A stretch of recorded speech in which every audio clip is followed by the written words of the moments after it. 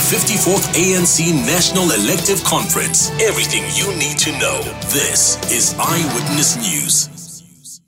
Hello, I'm EWN political reporter Clement Manyathela, and this is The Showdown. It's a podcast that will give you all you need to know as we lead up to the ANC's elective conference. So, in the run-up to this crucial gathering of the ANC, Eyewitness News is taking a close look at the possible scenarios that may play out at and after the conference. Previously, we looked at the possible presidency of Cyril Ramaphosa, and this time we zoom into Dr. Nkosazana Dlamini-Zuma. And again, my colleague Stephen Grootes joins me to unpack this. Thank you so much, Stephen. Hello, Clement. So, Dr. Nkosazana Dlamini-Zuma is the one that's closing the conference. How is the ANC looking like, and what's happening with the alliance? So there are a few interesting developments. Nkosazana Dlamini-Zuma gets announced as the victor. I think the first question is what happens to Cyril Ramaphosa. Yeah. And I wouldn't be surprised if the people who back her would then call for him to be fired. So he would be recalled as as deputy leader of the country. And I think in a way, you almost start to see the split of the ANC happening right there. So the South African Communist Party probably has a conference by the end of January. And at that meeting, it probably agrees to go it alone. COSATU probably supports. I think the person who opens and closes that conference is probably Cyril Ramaphosa. Pravin Gordhan maybe gives another keynote.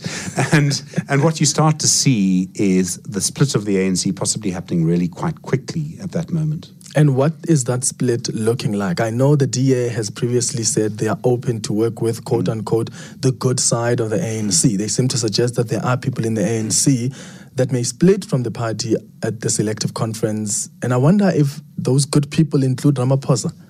Yeah, I think they would. So this is interesting because on the face of it, if you look at someone like Ramaphosa and Mmusi Maimane, you think they never agree. And so surely you would have a situation where the ANC or part of the ANC would never get into any kind of coalition or alliance with the Democratic Alliance. And I think that's largely true. But it's important to look at the interests, and they represent the same interests. They represent similar constituencies. Urban voters, middle-class voters. To a large extent, the DA has been getting more and more black middle-class votes that you people used to vote for the ANC. And so what you're seeing is a situation where their interests coincide. So I think it would be difficult to say that would never happen. They're on the same health plan, right? Yeah. So I think it would be difficult to say it would never happen, even though it might take a little while for everyone to get there. The question, of course, then comes about how the scale of the victory of Dlamini-Zuma. Is it close? Is it disputed? No one seems to be predicting the possibility of an overwhelming victory for her. Most people are predicting maybe a small possibility of a 60% plus victory for Ramaphosa, small percentage chance, but no one's predicting it at all for Dlamini-Zuma. So either way, you're probably looking at an ANC sort of split down the middle in some way if she wins. All right. I want you to take a listen to what Professor Mcebisi Ntlachana has to say, a political analyst, on the possibility, of course, of Dr. Nkosazana Dlamini-Zuma's presidency when it comes to President Jacob Zuma. Regardless of who wins, they are going to take him out because you can't have him there and still be a credible competitor for 2019 elections. You can't be talking corruption when your chief, assuming that Nkosazana does become president, when she is reluctant. So she will have to come out and say nasty things about JZ, because JZ will pretty much be on trial in 2018. Yeah, he will be on trial. So, Stephen, Ntlachana believes that regardless of who wins, President Jacob Zuma is going to be taken out of office. Do you think that's going to be the case? It's interesting. There's a really strong belief in this. I can go a couple of ways on this. I think obviously if Ramaphosa wins, yes. I don't see Zuma as the resigning type. He's been asked to resign before by Mbeki when he was deputy president in 2005, and he refused. I've never seen him resign from anything. So I would be a little surprised. I realize the idea is that he knows that he's a liability to the party. Dlamini-Zuma knows that his face, still as head of state during the election campaign would be damaging. But I don't know if he would remove his hands from the levers of power. Nothing beats control of the National Prosecuting Authority by yourself. Nothing beats control of the energy ministry than by yourself, especially when there's still negotiations with the Russians to consider and all of those things. So, in Angola, just recently, we've seen the president change hands for the first time in many, many years. And even though the person was sort of anointed by the outgoing person, the new person's immediately started to change who's in charge of the intelligence services. And so I don't know if Zuma goes, if Dlamini Zuma takes over, although I do understand the theory that he will. All right, so it's after the ANC's elective conference, the ANC splits in whatever form. You still have President Jacob Zuma as the face of the campaign heading to the 2019 elections. What's the outcome of those elections? Well, now this is very complicated. I mean, the first thing you can say with, I think, a great deal of safety, if you like, or credibility, is to say that in 2004, 2009, millions of people who'd voted for the ANC continued to vote for the ANC. In the local elections last year and in 2014, we started to see people who had voted for the ANC of Thabo Mbeki no longer voting for the ANC. They were voting for someone else. And that is surely because of Zuma. I do not see them coming back for Dlamini Zuma, for various reasons. I think they'll see it as a continuation. You see that in her polling figures, which reflect his. She only gets 16% support across the country. 16% of people think she'd be a good leader for the ANC. That pretty much reflects his polling data. So I think you see that people would sort of feel that it's a continuation of the same political unit, and so they would reject it.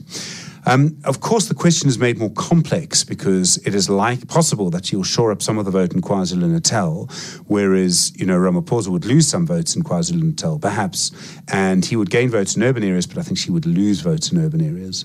And this is really the problem the ANC faces. What you could say almost certainly is that Gauteng is gone, and not just gone by 49%, but gone by 40%.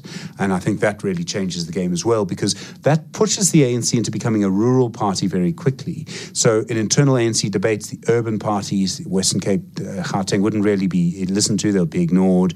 I think people would feel that the 2019 elections are coming. So either we need to fight really hard or we need to take as much patronage as we can now. And everyone would make a different decision on that. But I think that would be very complicated. Let's take a look at the economy. But first, let's listen to Professor Sipho Siepe just explaining what the economy could look like under Dr. Nkosazana Dlamini Zuma's presidency. The individuals in this country must be judged in their own merit, in the same way that the Mandela saw in her somebody good enough to be a minister, that the President Mbeki saw in her somebody good enough to be a minister, that Helena Mutante saw in her to be good enough to be a minister, that she is a person in her own right. And I do think that once there is a dialogue away from this caricature and character assassination that we've also seen by the media, I think most of the people in business might say we can actually do business with these people. Remember, this is not any different from Mandela. When Mandela took over and when Mbeki took over, there was a time when people were saying, if Mandela goes, and there were fears. And those fears were unfounded. They were more prejudicial than based on facts. Thabo Mbeki came in, and they were actually surprised that it's also somebody you can talk to. So I do think that the rating agencies, business people would actually give a chance based on also on the outcome of a democratic process. And what we should also be saying is that as South Africans, when we believe in democracy, it must also be where we must also believe in it, even when it gives us an outcome that we may not have planned for. So what is it looking like, Stephen? I mean, Standard Bank actually recently did a report where they said Dlamini Zuma's presidency would really spell trouble for the economy. I think that's probably right. And I think their report was bang on the money, and I think they had every right to publish the report in the way they did, or publish it to their clients. So many people have been asked to make predictions for the economy if Dlamini Zuma wins, and I don't understand the ANC Women's League's problem with the bank writing a report about it. They have no case. They're just lashing the banks. I think big business would feel it's under threat. I think big business would feel, especially after what happened with the Absa case and the public protector and Advocate Busisiwe Zuma Mkhwebane, who still refuses to actually justify her findings and just steps back from them, I think you would see that business would probably feel it has to give resources to opposition parties, whoever they may be, and business will get more involved in politics. And if you look at the actions of Business Leadership SA and Business Unity South Africa, you're seeing that already. They're getting more involved in the day-to-day politics and the political discussion. So I don't think business can sit by and do nothing in that case. It will feel it has to act. And it won't be as in the past where business will say, we gave this amount of money to this person, or we're doing it very secretly. They'll actually say, we're this bank, we gave this much money to the DA and this much to the EFF. How much are you giving? They'll do it proudly because they believe that Lamini Zuma will not have the legitimacy with their consumers. And so they'll feel they'll be able to do it. So Didi Mabuza, Ace Makhashule, Natim Tetwa, Jesse Duarte, amongst the people that are on the slate. What do you make? Well, I mean, this is... I think what you would see is just a massive loss of support in urban areas with that kind of slate. Mabuza has a very bad reputation. He's never been proven guilty, or he's never been accused in court of corruption, but I think everyone knows. Everyone has a view on that. His province still adores him. Yeah, well, bits of his province. The South African Communist Party in Mpumalanga doesn't. Yeah. In fact, they called Mpumalanga the capital of corruption just 2 years ago.